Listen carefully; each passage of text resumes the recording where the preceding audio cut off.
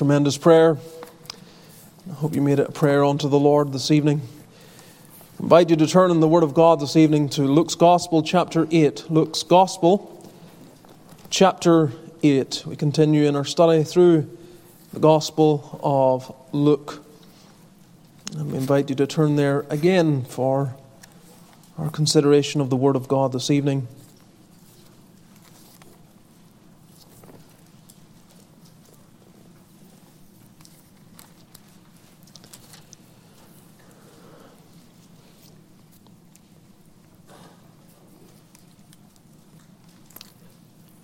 It was my intention to read through the end of verse 21. I think there's a theme here upon the Word of God that goes through from verse 1 through verse 21. And you see a contrast of those in the opening verses who are not just preaching the Word, but they're living the Word. And then the parable of the sower that's given in verse 4 and following, which is focusing upon the Word and the various results of the preaching of the Word. And then again right down to verse 21, where the Lord speaks of those that are His family or those that hear the Word of God and do it. But we're just going to read the opening 3 verses tonight and focus on where we will give our consideration. Luke chapter 8, reading from verse 1. Let us hear the word of the Lord. And it came to pass afterward that he went throughout every city and village, preaching and showing the glad tidings of the kingdom of God. And the 12 were with him. And certain women which had been healed of evil spirits and infirmities, Mary called Magdalene, out of whom went 7 devils, and Joanna, the wife of Chuza, Herod's steward, and Susanna, and many others, which ministered unto him of their substance. Ending our reading there at verse 3. Simple introduction to this portion of God's Word, but it has much for us to learn. I trust the Lord will give us the light we need as we consider His infallible Word. Let's pray again. Let's seek the Lord.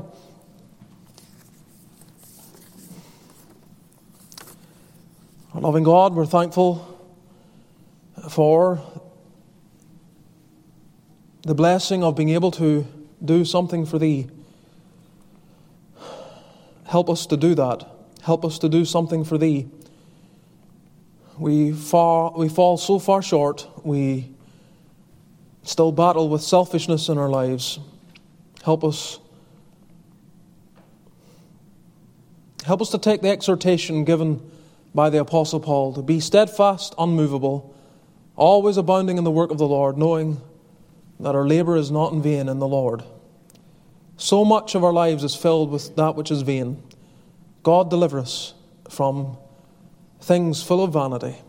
Help us to serve with hearts that are full. As we consider these verses, I pray that the Spirit of God will take them and use them in ways that far exceed what is planned or desired or prayed for by the preacher. Let Thy word run. Let Thy kingdom be built. May souls be converted unto Christ. May there be, again, that sense of seeing marvelous things out of Thy law. So do this not by the effort of man, but by the work of Thy Spirit. We ask in Jesus' name. Amen. The verses that we are considering tonight as we come into chapter 8 bring us to close to the close of a certain section of our Lord's ministry.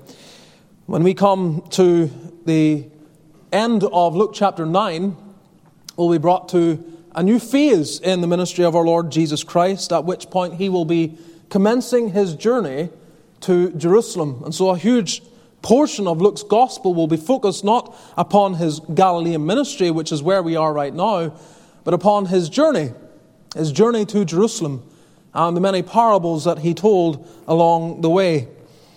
It would have been very easy for me to have overlooked these opening verses of Luke chapter 8, and that was initially my temptation to just get right to the parable.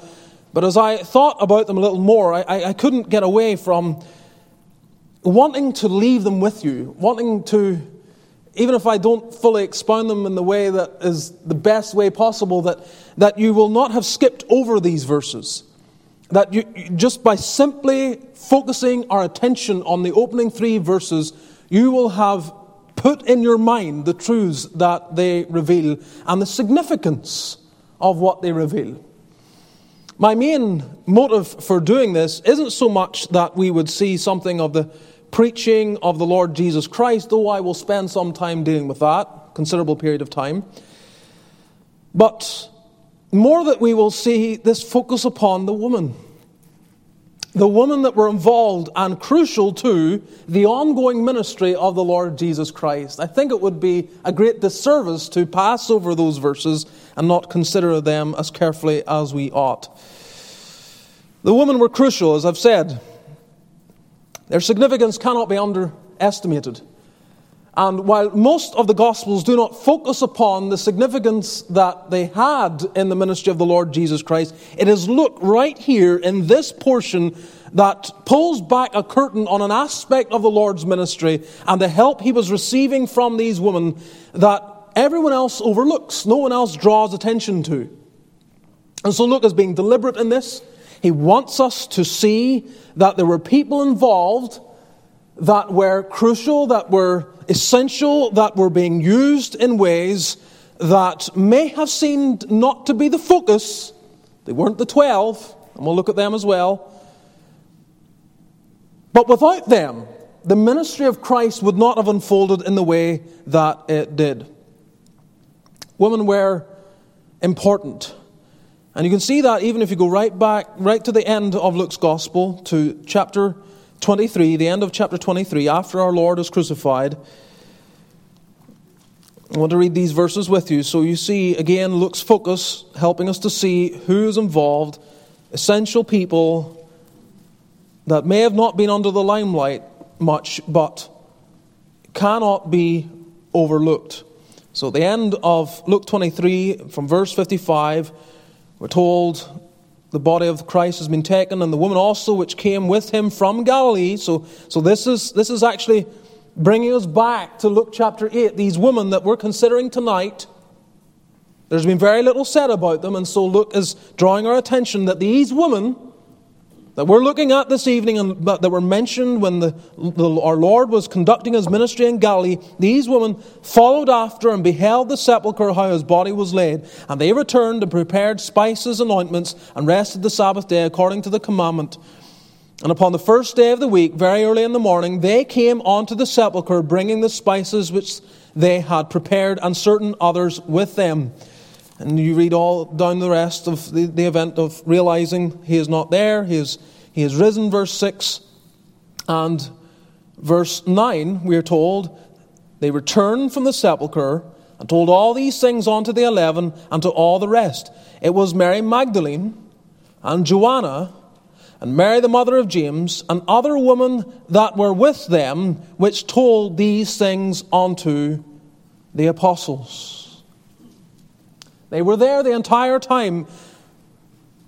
From Luke 8, prior to that, I believe, and right up to the very end, these women were there, heavily involved in the ministry of our Lord Jesus. And so, as we look at the opening 3 verses, it's essentially what I've entitled anyway, a bird's eye view of the Saviour's ministry. A bird's eye view of the Saviour's ministry. Because, as we will see, this is not just an event that is recorded.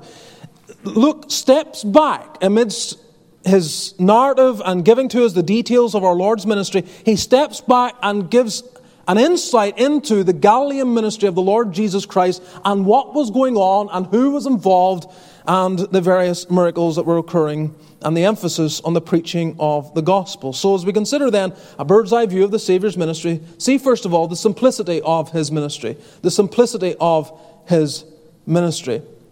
We never tire thinking about the Lord Jesus in terms of who he is and what he means to his people. That he is the advocate of his people, the King of glory to his people, the ruler of the world as recognized by his people. But he is also, as a man, the perfect example of faithfulness. When we were praying just a moment ago, Paul's prayer at the end of 1 Corinthians chapter 15, no one exemplified that in such perfection like the Lord Jesus Christ. He was steadfast. He was unmovable. He was always abounding in the work of God. And he was very clear about what it was he was called to do. He gave himself wholeheartedly to minister. And we are called to follow his pattern, to seek to be like him. And when you read verse 1, you can see the emphasis then on what he gave himself to every day. It came to pass afterward that he went throughout every city and village, preaching and showing the glad tidings of the kingdom of God. This is what he was doing. This is what he meant when he said in John 9 verse 4, I must work the works of him that sent me while it is day. The night cometh when no man can work. This pressing sense of duty that I must pass through every city, every village. I must preach and show the glad tidings of the kingdom of God. This weighed upon him. And he knew that his time was short. He recognized that the time was brief. And he therefore every single day was conducting this relentless ministry of bringing the word of God to men and women. Note firstly, in the simplicity of his ministry, his method. His method. It came to pass afterward that he went throughout every city and village. He went. This is in the imperfect tense, and this is what I mean. The sense is that it wasn't a one-time event of going from A to B, but he was doing this again and again and again. Everywhere was his pulpit. He was always preaching, and he was always moving as a preacher from one place to the other. Luke gives this bird's-eye perspective, this 30,000 feet view of the ministry of Christ that he went. That is, he kept going throughout every village and city, kept moving from city to city, from village to village, preaching and showing the glad tidings of the kingdom of God. It's designed to make you feel exhausted just reading it.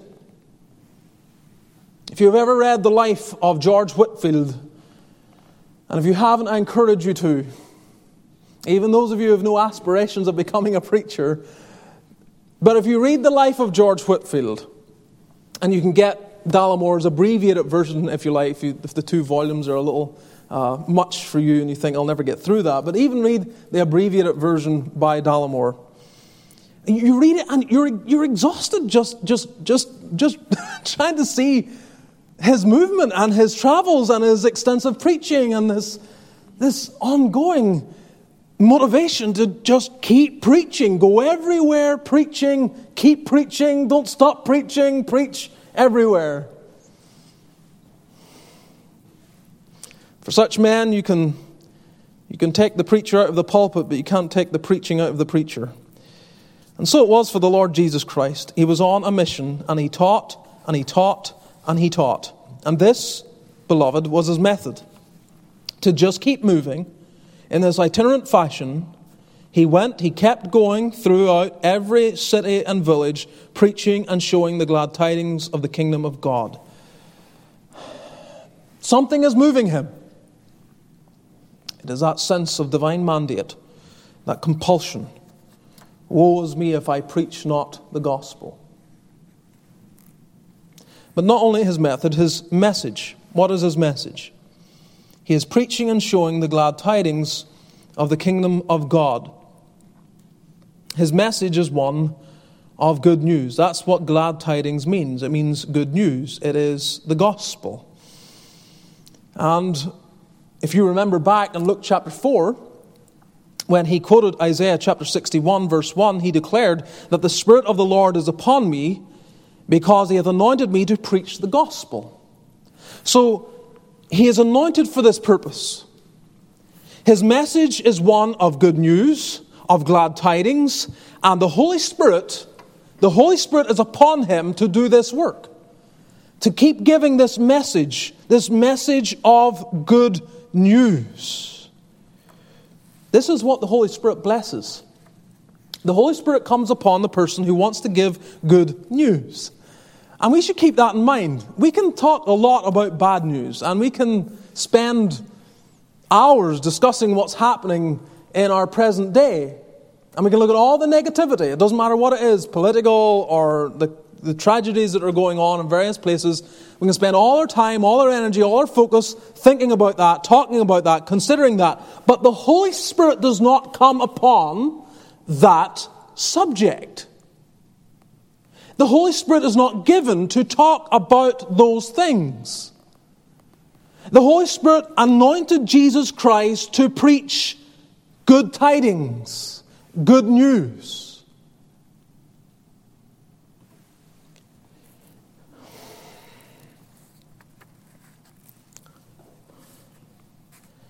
There's good news to tell. I'm trying to think of the words. It's just leaving me right now. But there was a hymn, wasn't particularly deep in its theology, but a hymn that became very famous in the 1859 revival in Northern Ireland. And it had this idea, what's the news, what's the news? And I can't remember what way it went, but it was talking about Jesus hath done all things well. He's triumphed over death and hell. That's the news, that's the news. But that became the kind of theme of the revival.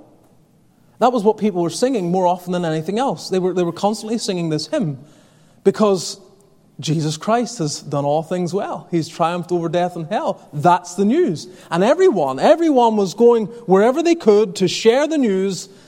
And so 100,000 souls professed faith in a 12-month period in a very small land. Why? Why? Because the Holy Spirit came upon this singular focus to preach the good news. This was the message of the Lord Jesus Christ. The Holy Spirit was given to him without measure to bring this message to the cities and to the villages round about.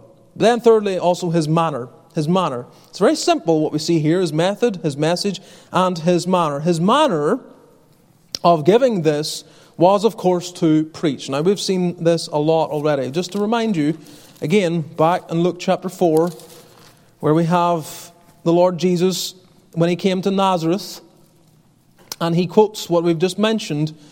In verse 18, the Spirit of the Lord is upon me because he hath anointed me to preach the gospel to the poor, and so on. He has been given this work of preaching. The same in verse 31 of Luke chapter 4. We read he came down to Capernaum, a city of Galilee, and taught them on the Sabbath days. Verses 43 and 44 of the same chapter, he said unto them, I must preach the kingdom of God to other cities also, for therefore am I sent. And he preached in the synagogues of Galilee. And right through Luke's gospel, you have this, even to the very end. Luke 20, verse 1, it came to pass that on one of those days, as he taught the people in the temple and preached the gospel, the chief priests and scribes came upon him with the elders. And again, I think the next chapter as well, there's another reference in chapter 21, verse 37, where he says, and in the daytime he was teaching in the temple, and at night he went out and abode in the mount that is called the Mount of Olives. And all the people came early in the morning to him in the temple for to hear him. So I'm just giving you a little insight. His work, his manner was to preach. To keep preaching. Now, this is not a popular exercise today, and you can see it sometimes in how churches approach their methodology of outreach. And I don't know if it goes on often here, but it was a great grief to me, and I perhaps didn't deal with it very well when I was younger, and perhaps would upset people rather than just keep my mouth shut. But you would see in the summertime in one of the coastal towns of Northern Ireland, there were some very well-meaning young people who professed to be Christian, and they would go there and they would act out scenes from the Word of God. They would be acting. There wouldn't be a word said, just acting, trying to portray some scene, music going on in the background. And I would sit there and go, what are they doing? I mean, what are they doing? Where did they get this? Why are they doing this? What's the... I know the motivation, they're trying to reach people, but the Bible's really plain, basically from Genesis right through Revelation, that people are to preach. You're to preach the word, share the gospel. So I can never understand that. And I don't know how often you see that kind of thing here, miming and acting. And there are other things that are more common, however, and that is the desire to discuss the Word of God. And I'm not against discussing it. I'm not against having, groups that come together and they come with the purpose that we're going to open up a book or a book of the Bible and we're going to study it together and we're going to have a discussion about the various passages. And you give your thoughts and I give mine and so on and so forth. Usually it falls apart and has very little edification in it. But I'm not completely against discussing and having discussion around the Word of God. But often such people who are very driven to motivate that direction, to move churches or groups in that direction, actually don't enjoy the one-way declaration of the Word. They don't enjoy it. And the reason then to move into these groups is because they don't like just having this one-way form of communication where the Word of God is declared. And yet that is, all through Scripture and exemplified by the Lord Jesus Christ, the primary way God communicates His will to people, because God is not in the business of asking for your opinion. And so He sets apart men, not all. We'll see in just a moment the distinctions in the words and what is meant by them. But He sets apart men, not that they can come to people and say, hey, let's have a discussion about the Word of God, but they're set apart to declare it, to say, thus saith the Lord, here's the mind of God. And there's no discussion involved. This is what the Lord Jesus Christ was engaged in. He was, above everything else, a preacher. One Puritan said, God had only one son, and He made a preacher of him. And His manner was to preach. That's the emphasis here in His moving constantly from one city to the next, from one village to the other, is to preach, preach, preach, keep on preaching. Now the underlying word for preaching, gives a sense of being a herald. That's what is coming across when you understand the language. So He is to stand up and herald. It suggests nearly all the time a sense of formality, gravity, and authority, which must be listened to and obeyed. The herald, then, is not one who asks permission to speak. He speaks because he has received orders from God to do so. So that's why he's not interested in discussion. He's not interested in asking your opinion on the matter, because God has given him a mandate to get up and to declare. Now, of course, it's very common in America and other parts of the world, but it's very common for men to then say, I'm one such person. I'm called to be this herald. And off they go and start their church. Well, I don't mean to suggest that simply by you saying, I am called to be a herald, that you are therefore a herald. That leads to the mess that we have so evident today, where people just start churches and do their own thing. There are formal ways, there are biblical boundaries that reveal how you can be sure one actually is called, because this is not something to take lightly. If someone truly is a herald of the Word of God, if he is to come into a community and not ask questions, if he is to go into a pulpit and not want your opinion on the matter, he must have a sense of a calling from God, and that calling must be validated by the means in which we see in the Word of God. He'll be recognized by men who are more mature than him. He'll be recognized by a body of people who see the gifts of God in him. He'll be called to a body. And in all of this, there is indication, there is evidence that this person is being set apart by God, as we've said, not to discuss spiritual things with you, but to give you the mind of God. That's it. And that's what the Lord Jesus Christ spent his time doing. He went as a herald.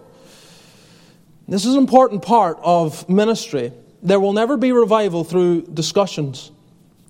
Revival comes when God anoints men who herald the Word, and through the heralding of that Word, the fear of God comes upon hearts.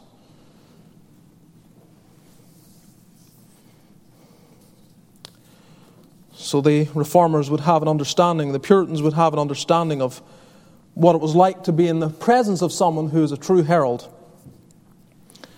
For a herald to get into the pulpit is a foreshadowing of standing before the judgment seat of Christ.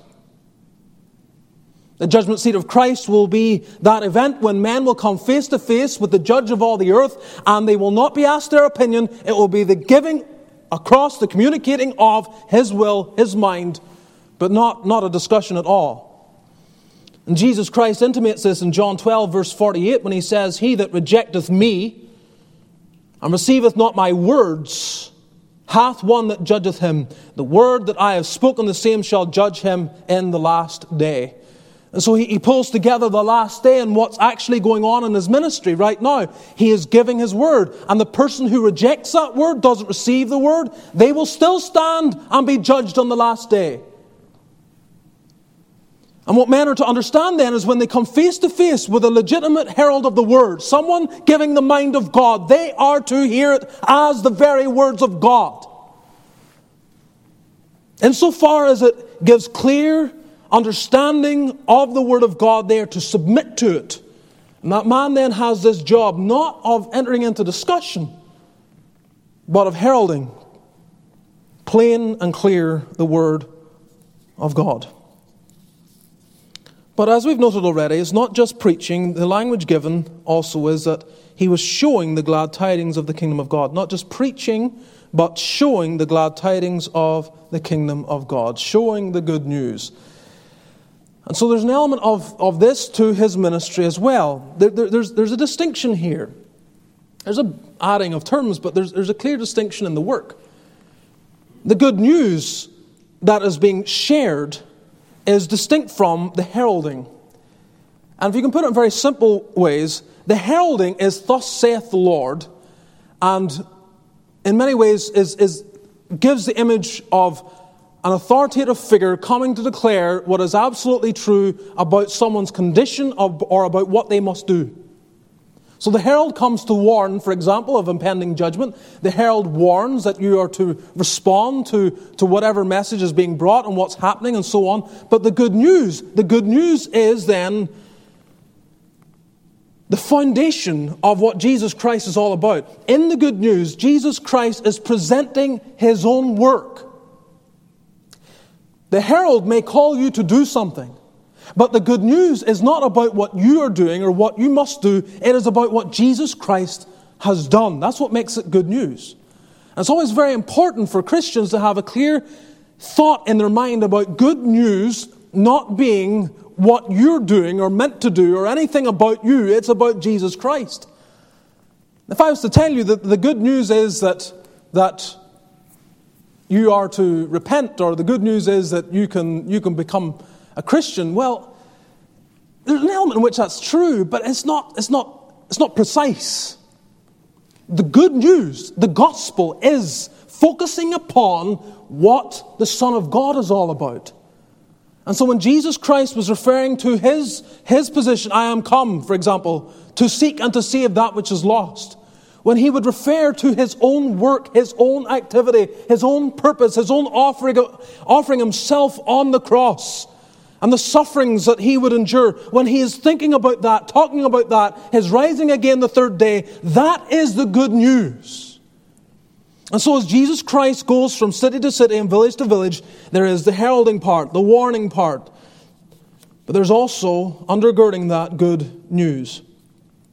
Now, when you read the Word of God, and for example in Acts chapter 8, you see this very clearly, you will see that because of the persecution of Saul, predominantly, that many run from Jerusalem and they spread out. And we are told that they went everywhere, and the translation as we have it is they went everywhere preaching the Word. But the idea there is that they went everywhere gossiping the Word. And the sense is that these people who were not heralds, they were just your average Joe, under persecution, running away from the persecution, these individuals were gossiping the Word. Wherever they went, they spoke. They told the good news. They talked about what Jesus Christ has done. But immediately following that, you have Philip going down to Samaria. And it says again, and he preached the gospel to them. And in that word, again, you have this clear distinction that he's not gossiping the gospel. He's not communicating in a conversational way, talking in the marketplace in that sense of Who are you? What's your name? What do you believe? So on and so forth. Philip goes to Samaria, like the Lord Jesus Christ. He goes there to be a herald, to declare, to denounce, to make plain the mind of God. So you have these two activities being done by the Lord Jesus Christ. And this is what he gives his life to. You would think at times that he has given himself entirely to the miracles. And certainly the Gospels pause and let us get insight into those miracles. But whenever Luke, in these opening verses, gives us this bird's eye view of his ministry, when he kind of steps back and says, here's what the Lord was engaged in. The vast majority of his work was what? Moving all over the place, all over Galilee, preaching and showing the glad tidings of the kingdom of God. It is good news, you know, what Jesus Christ has done. Let's not lose sight of that. It's good news. We live in a world that utterly hates Jesus Christ. I mean, the kind of animosity that we're seeing today, your grandparents, regardless of your age, there was a day they would never have imagined they could ever see the utter blasphemy and hatred for Jesus Christ that is on display in some places in the West today. They could not conceive of someone in America putting up signs that would suggest if Jesus Christ came back again, they would kill him all over again. Another language that tries to identify Jesus Christ as being like them in their depravity and sin, holding their banners up.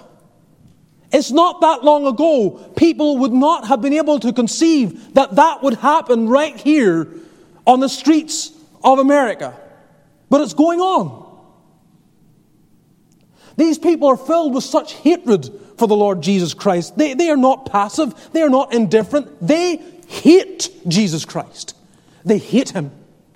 And when they are on your television sets and they're promoted to positions of power in the media and hold sway in various fields, and you marvel, how come so many of such a small percentage of the demographic get to such high positions of power, and they're there with their vitriol and anger and hatred of Jesus Christ. When they start talking with all their speak of love,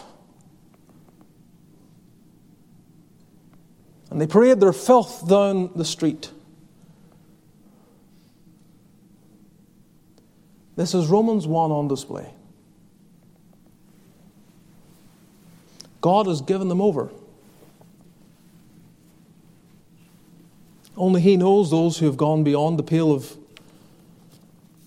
ever being recovered. But I'll tell you now that the blasphemy that we are seeing today, don't become numb to it, Christian. It's serious business. When you see some of it, you can only wonder, how long will God withhold even greater judgment than we're seeing?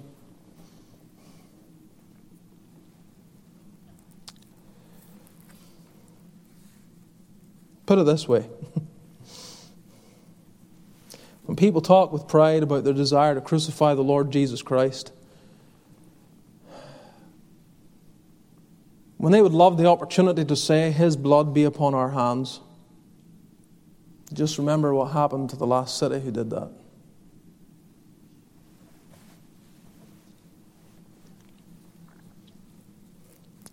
So we have seen the simplicity of his ministry. It's not complex. It is not using all the inventions of the day. It's actually just starting to read Dr. Abrams, one of his books, the other day. And in the first part, he's talking about how in the last century, many in conservative evangelicalism and fundamentalism were very quick to utilize whatever methods they could. They were very savvy to use technology and radio and so on and so forth. And he was just observing that. And There's nothing wrong with that. There's nothing wrong necessarily with using legitimate mediums and ways of getting the word out. But at the same time, we can make a mockery of the simple work that our Lord Jesus was engaged in. We can imagine that if we don't have all this machinery, that we can't exist. We can imagine if there's not a Christian in high power, that the church will be extinguished, shall not exist. We must make sure someone who's sympathetic to the cause of Christianity is in government. Now, that is my desire as much as anyone else in this room. But the Church of Jesus Christ doesn't depend upon some temporary leader being in a position of influence in government who is sympathetic to the cause of Christ. It doesn't depend on that. There would be no church today if that was the case. Secondly, the successors of his ministry. The successors of his ministry. By successors, I do not mean that they were precisely like Jesus, but they were appointed to follow him. We're told the 12 were with him at the end of verse 1. The 12 were with him. These are the men who'd forsaken all and followed him. They walked with him, they sat with him, they listened to him, they gave their lives to his cause. And as he is moving from village to village and city to city, and they're trying to keep up, they're hearing everything. What an education. What an education. Because it wasn't just about the words that were coming out of his mouth. That's a big part of it. But they were with him. They were with him. They were face to face with him. They were in close proximity to him. He was rubbing off on them. They were being influenced by him in ways perhaps that were not even perceptible by them themselves. This time left its mark upon these men. Later, after he has ascended, when the religious leaders set Peter and John before them because of their healing of the man at the gate beautiful, we read in Acts 4 verse 13, now when they saw the boldness of Peter and John and perceived that they were unlearned and ignorant men, they marveled, and they took knowledge of them that they had been with Jesus. There was no way of denying it. They thought they had got rid of Jesus. They eradicated this imposter, this person who was upsetting them so much, and he's crucified and he's gone and his influence is gone. This is great. But he has had such an influence upon these men that what we thought was dead and gone is not dead and gone. Jesus continues to live through the lives of his people. And this is what he was doing. He was bringing these 12 with him. He was having them work with him, watch him, observe him, hear him, be taught of him, influenced by him, so that one day there would be a succession of service. The Lord Jesus had no intention that the work would die out with him, far from it. In fact, he encouraged them that greater work was going to take place because he goes to the Father and he was sending the Holy Spirit, and those that would carry on the work would do so not with the disappointment of achieving nothing, but in the power of the Holy Ghost, spreading the message throughout the world. And so they were an optimistic bunch. The Lord Jesus is with us. He has so influenced us. We know what to do. We have to preach the word. We need to follow in his footsteps. And what an influence it had. And the work of God depends on succession. Jesus is following in the historic pattern, what we find in the Word of God, all through the Word of God, that those who have any concern for the kingdom are always thinking about those who will come after them. They're always doing that. You can't live in such a fashion where you want the blessing to stop with you and the work to die out when you're gone. I don't know if you can think of any examples. I can think of a couple of examples where people have had tremendous success, great success in business or in sports. And it almost seems that they deliberately, when they move away, they leave a vacuum that they purposefully hoped that everything will fall apart once they're gone, so that it makes them look even more irreplaceable. That it increases their legendary status. If things collapse after I'm gone, that's better for my legacy. Because if they continue on, people might think this is easy. Anyone can do this. And so the man who's filled with a sense of his own ego, his own pride, who only wants to see his own name propagated and his own cause propagated, might actually manipulate things, set things up for the purpose that the person who comes behind has it all fall apart. Well, that's not the case with the Lord Jesus Christ.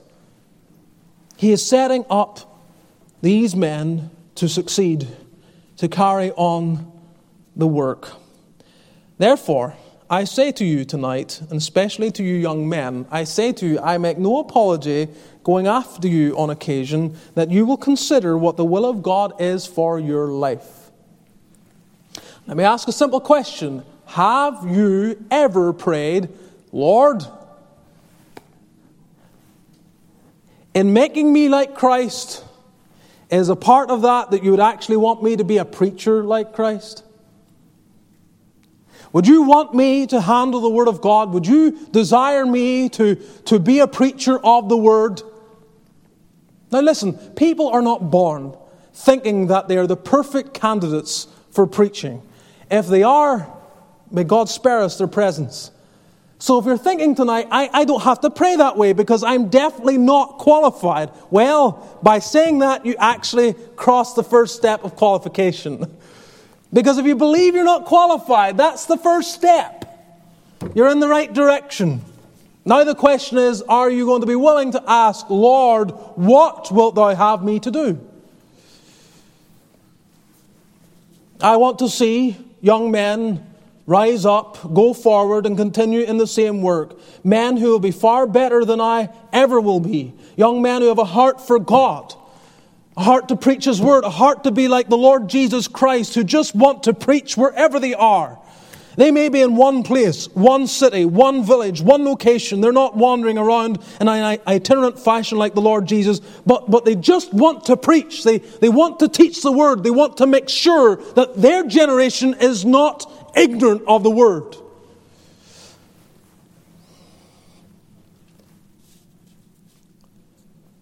And I would love to see God raise up an army of you. It's not easy work, let me tell you that. It's not easy. The apostles were not in for an easy time. Fishing was easier. Being a tax collector was easier. All the other occupations that these men had, it was easier than what they were about to do. They're about to stand face to face with a world that didn't understand the message that we were preaching, by and large. The Jews did, but as they spread out, they were entering into a world that had never heard or had no comprehension of what it is they were communicating. And as they would begin to speak that they are raising one up to be Lord and giving allegiance to Him rather than Caesar, the danger was they were going to lose their lives. Now, we've had many years of great prosperity and blessing and preservation in this land. I hope that it continues, and we continue to pray that God would give us such peace that we may live quiet and peaceable lives, able to preach the gospel with freedom. But it may not go forever. And such men who receive the call of God or sense the call of God in this day, in their 20s or early 30s, they may find that before they're done, they're facing something very different to what previous generations have faced in this land. I remember some time ago taking note of something that John MacArthur said when he was asked the question, what is the ultimate key to effective preaching? You see the Lord Jesus Christ here, you see Him preaching and going about His ministry, and the apostles are called to follow in that footstep. And we ask ourselves, if I'm called, then I'm called to follow. I'm called to be a preacher of the Word. And here's what MacArthur said when he was asked that question. He said, very simply, stay in your study until you know that the Lord will gladly accept what you have prepared to preach because it rightly represents His Word. And then what he did was he closed with words that were not his own. Now, I don't know where this came from. I don't know where he got it. But hear me out. And this may be for just a little cluster of young men, the men who are currently in training, or a few others who may think about it. But I want you to get an understanding. It may be a little exaggerated in some areas, but I think the heart of it, the core of it, the sense of it is something we need to recapture. Let me close with an unforgettable plan suggested by an unknown parishioner as to how to accomplish this. It is effective preaching. Fling him into his office. Tear the office sign from the door and nail on the sign, study. Take him off the mailing list. Lock him up with his books and his typewriter and his Bible. Slam him down on his knees before texts and broken hearts and the flock of lives of a superficial flock and a holy God. Force him to be the one man in our surfeited communities who knows about God. Throw him into the ring to box with God until he learns how short his arms are. Engage him to wrestle with God all the night through. Let him come out only when he's bruised and beaten into being a blessing. Shut his mouth forever, spouting remarks, and stop his tongue forever, tripping lightly over every non-essential.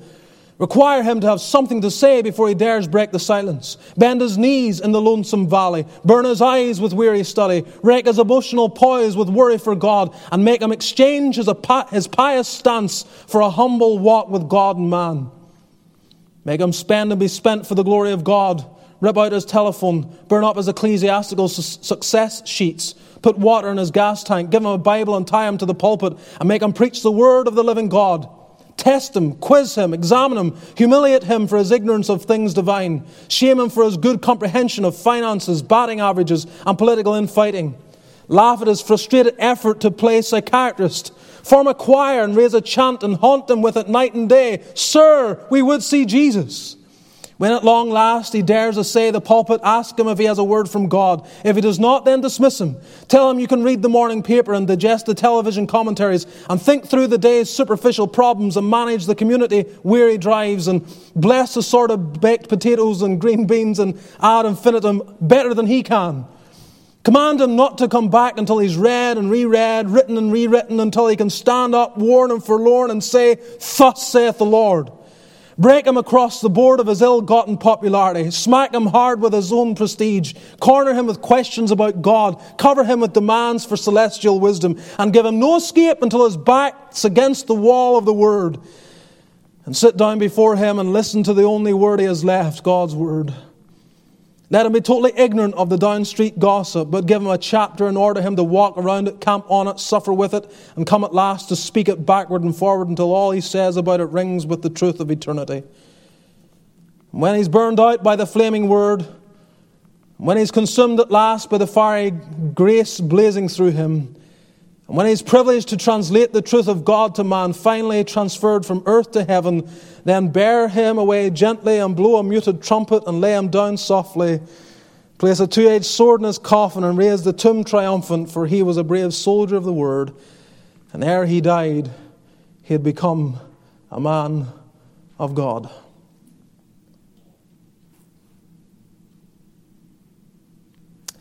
Capture something of it, beloved. You can't read the old sermons and the old literature and not see a distinct difference between their view of God, their lofty understanding of Christ in His person and in His work, and the holy manner in which they brought that word. And instead today we have sermons that begin in a jocular fashion intentionally. It's not really helpful if you don't get them laughing from the beginning. Don't be so sober. Don't be so serious. We have enough weariness and burdens in our day. Don't bring the solemn thoughts of eternity before us. Help rock us to sleep. Pat our pillows so that we're a little more comfortable. Encourage us in our half-hearted endeavors. Make us feel good about the little that we do.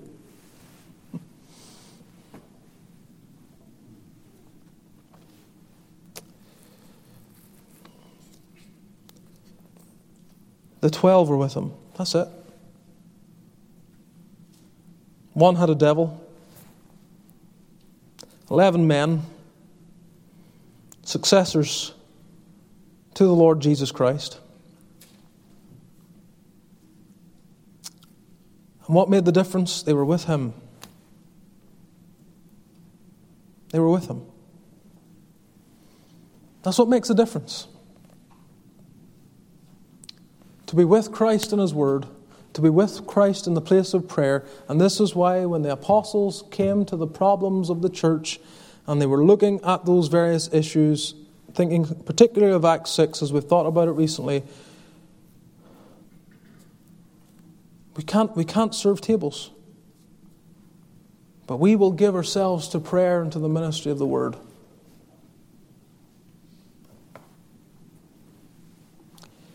It's not easy to be so focused in that way. It's not. It's not easy to exemplify the Lord Jesus Christ in this way. Where's your time for going fishing, as we said this morning? Where's the round of golf?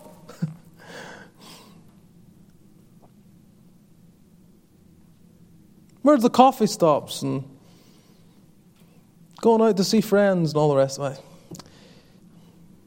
I'm not saying it's all wrong. I'm not against hobbies. I'm not against resting the body, for it's weak enough as it is.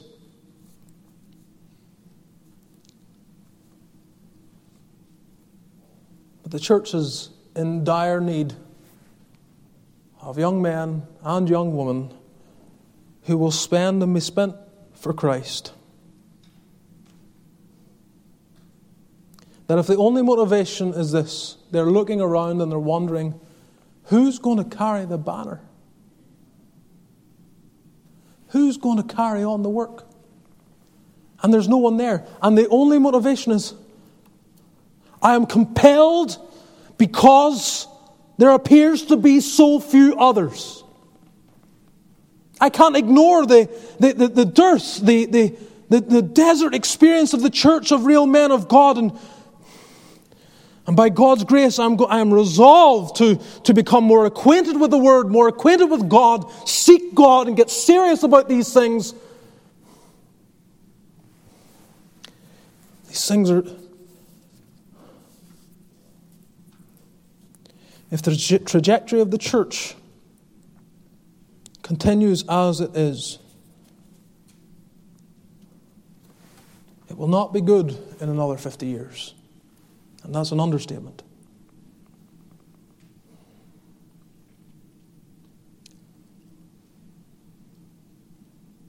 So I say to you young men, think seriously about it.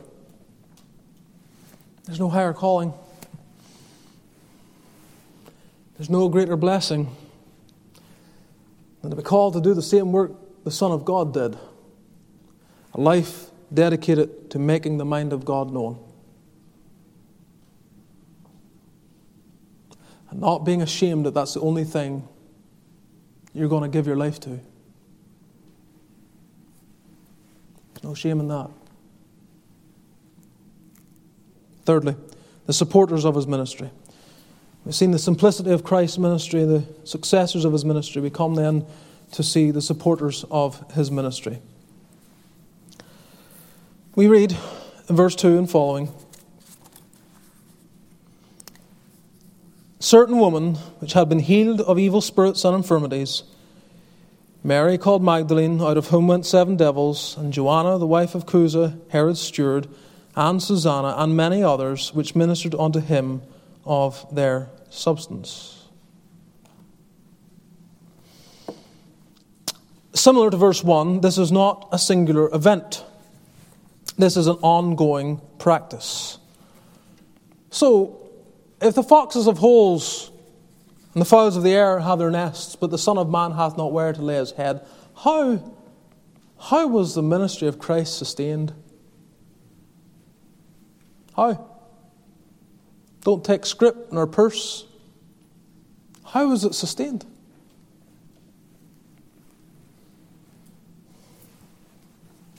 Was it men? I have no doubt that some men did.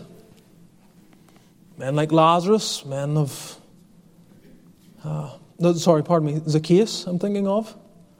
Man of means. I'm sure they supported the Lord.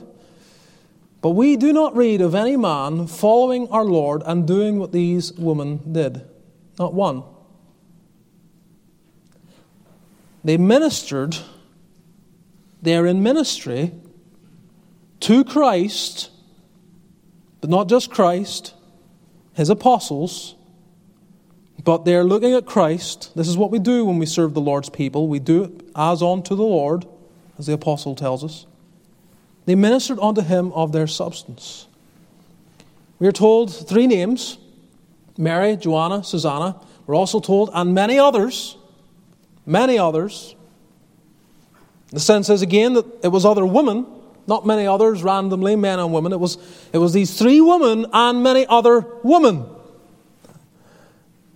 And they're giving themselves to minister unto the Lord of their substance. What united them, the ones who are mentioned? Well, there were certain women, verse 2, that had been healed of evil spirits and infirmities. So the focus is on particular women who had been delivered from great infirmity or difficulty. They had these problems, demon possession, physical infirmity. And in gratitude to the Lord, like the woman we considered last week, they're simply doing what they can. They're just giving themselves in wholehearted service to Jesus Christ. Woman, so often looked down upon. 2,000 years ago, no one would have given them any place or consideration. Jesus Christ rests the very survival of His ministry upon the sustenance that came from these women. And you look through the Word of God, you see how they're elevated. It was not a woman who betrayed the Lord. It was not the woman who forsook Him and fled. It wasn't a woman who denied Him 3 times with cursing.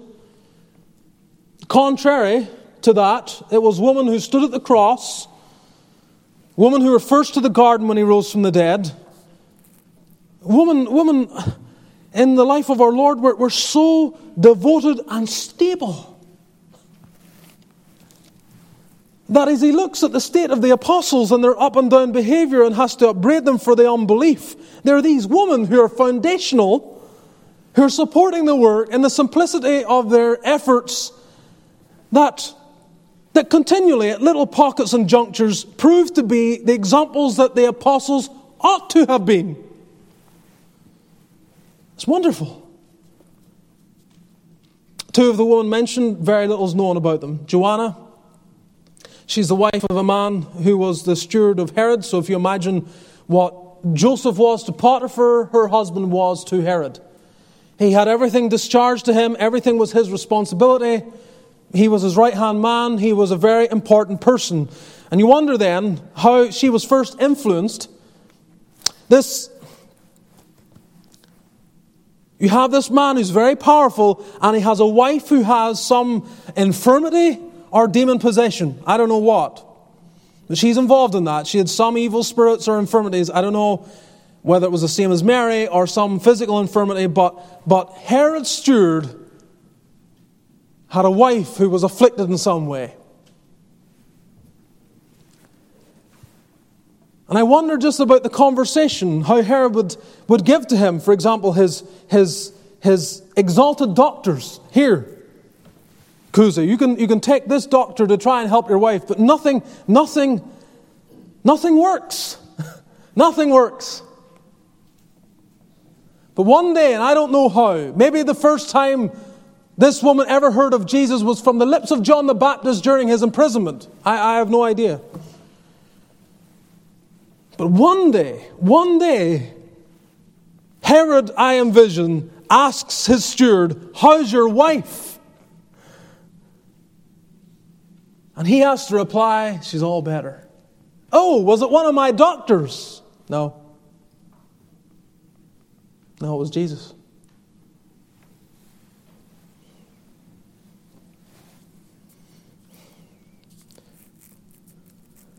And this woman, with all of her connections and her wealth and ability, she throws herself entirely to serve the Lord.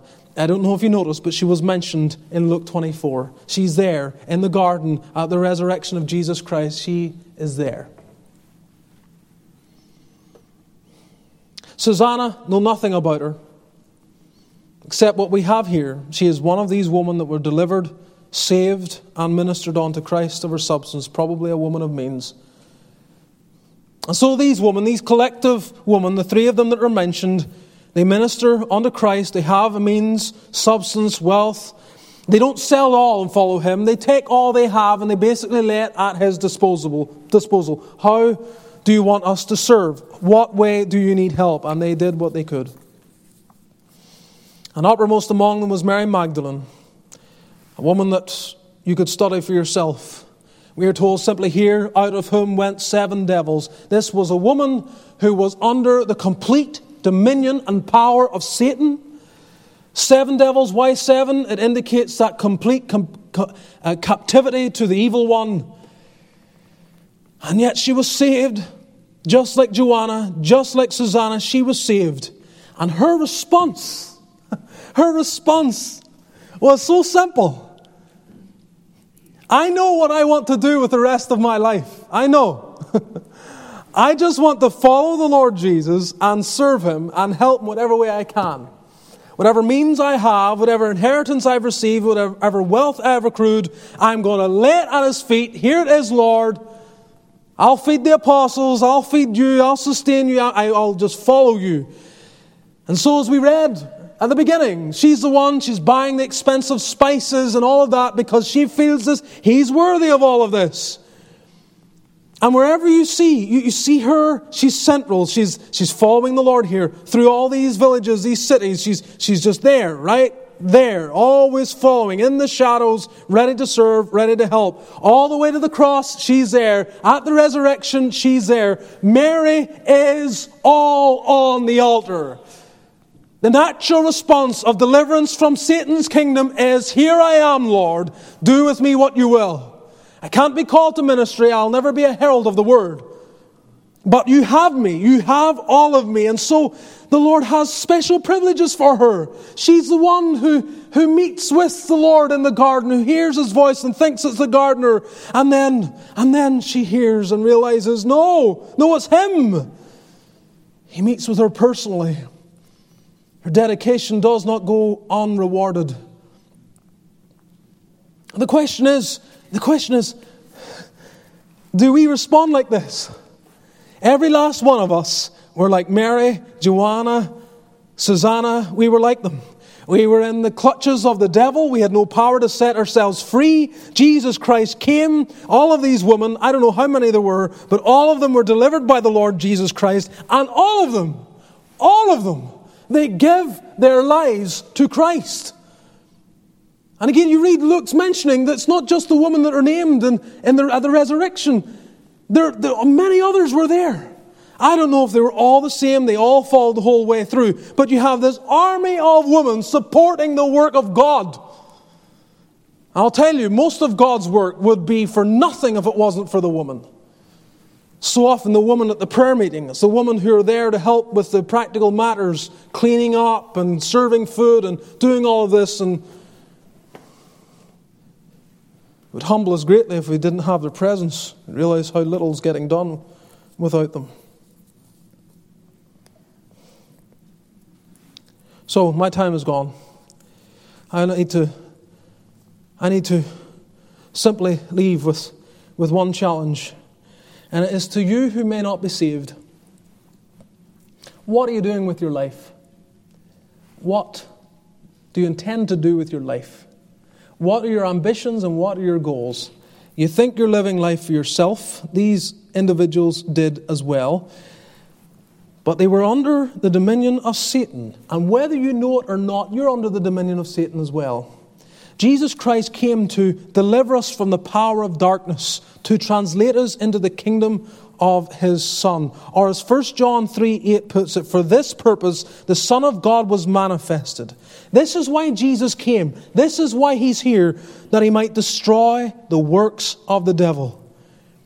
And there is not one of us here, not one of us, that have not been in some way under Satan's sway and power and influence. Not one. We may not be demon-possessed. Praise God if that's the case. We may not be fully under his sway to do the worst possible things he might desire us to do. But we are all, in an unredeemed fashion, if we are not saved and brought to Christ, we are under a satanic delusion, thinking that we're living lives for ourselves, for our good, and that all is well before God, and it's not true. And if you're not saved tonight, you need to wake up exactly as these women woke up one day and realize that Jesus Christ is the answer. He's not just the answer. He is everything. He is Alpha and Omega. He's not just delivered me to live for myself. He's delivered me to live for Him. And just put my life on the altar. So let me add that challenge. Christian, I'm not asking you to do something extraordinary and get a name for yourself. I'm simply asking you tonight, in what way are you serving Jesus Christ and His church, supporting His work and the furtherance of His gospel? What are you doing? Are you ministering of your substance? It may be material, it may be physical, your energies, your ability to do things. But whatever the case, are you ministering? Are you ministering? Are you enjoying this? This is the thing. This was not a chore to these women. This was the greatest time of their lives. They couldn't think of a happier day in their lives. Oh, they had been saved and their sins were washed away. And Jesus Christ had taken them to be His own. And they were responding simply, this is how I want to spend the rest of my life. I want to serve. I want to help those who publish the gospel. Oh, may the Lord help us. Lord, give us grace to have the spirit of these women. And may He raise up more women in our church who have the same frame of mind and desire. Let us pray.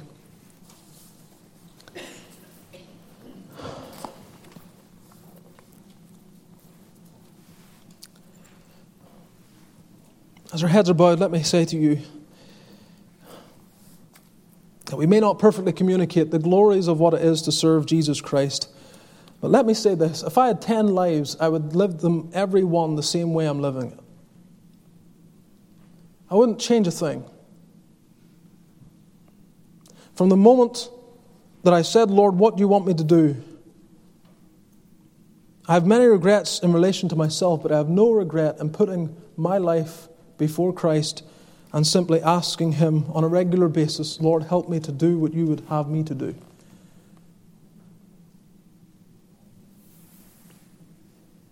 Some of you are going through trials. You can hardly think straight because of what you're faced with. Maybe part of the struggle, part of the battle is that you're so focused on the problem, you forgot how to joyfully serve. And maybe the answer to your struggles at present is to find something again to do. Something you say, this is me ministering unto Christ of my substance. This is me joyfully doing what I am able to do. To recapture what it is to be saved, like we thought last week. Just to sob, to weep, because Jesus has saved us and made us His own. If you're here tonight and you're not saved, but you'd like to be saved, let me encourage you to speak to me. I'll open the Word of God with you, talk to you about some of the things that may be on your heart. And if you want to know your sins forgiven, be assured the promise is there for you to grasp. Lord, we pray you'll bless your Word. Help us all. We just to do what we can, to be filled with a sense of the joy of our sins forgiven, so much so we just begin to follow and obey and serve. Lord, I pray that you will help all of us here in this church to not just serve. We're thankful for so many who are so diligent. I'm glad, Lord, I don't need to hammer a people for their negligence of things. I'm so thankful that many here are involved in doing what they can. And I pray that you will continue to give us that buoyancy that enables us to continue in the same vein and even to grow, to develop, to advance, to see our calling and to execute it by the grace of God to the best of our ability. Raise up more preachers. Challenge more young men. Give them no rest, Lord. Get a hold of them. I pray that they would learn what it is to get in the closet and wrestle with the will of God, to wrestle with what the Lord would have them to do. Lord, I pray that even tonight some young man would be feeling that sense that God is speaking directly to him, and that they will not rest, they'll not forget, they'll not cast it off, but they'll get alone with God until they get resolved in their mind what the Lord would have for them. So Lord, work in hearts, work in all of our hearts, and bless our meager efforts. And may we, like these women, like the apostles, continue to do the work that we see exemplified by our Lord Jesus. Bless those who go straight home, those who go downstairs for fellowship. May your presence be with each. And may the grace of our Lord Jesus, the love of God our Father, and the fellowship of the Spirit be with all thy people now and evermore. Amen.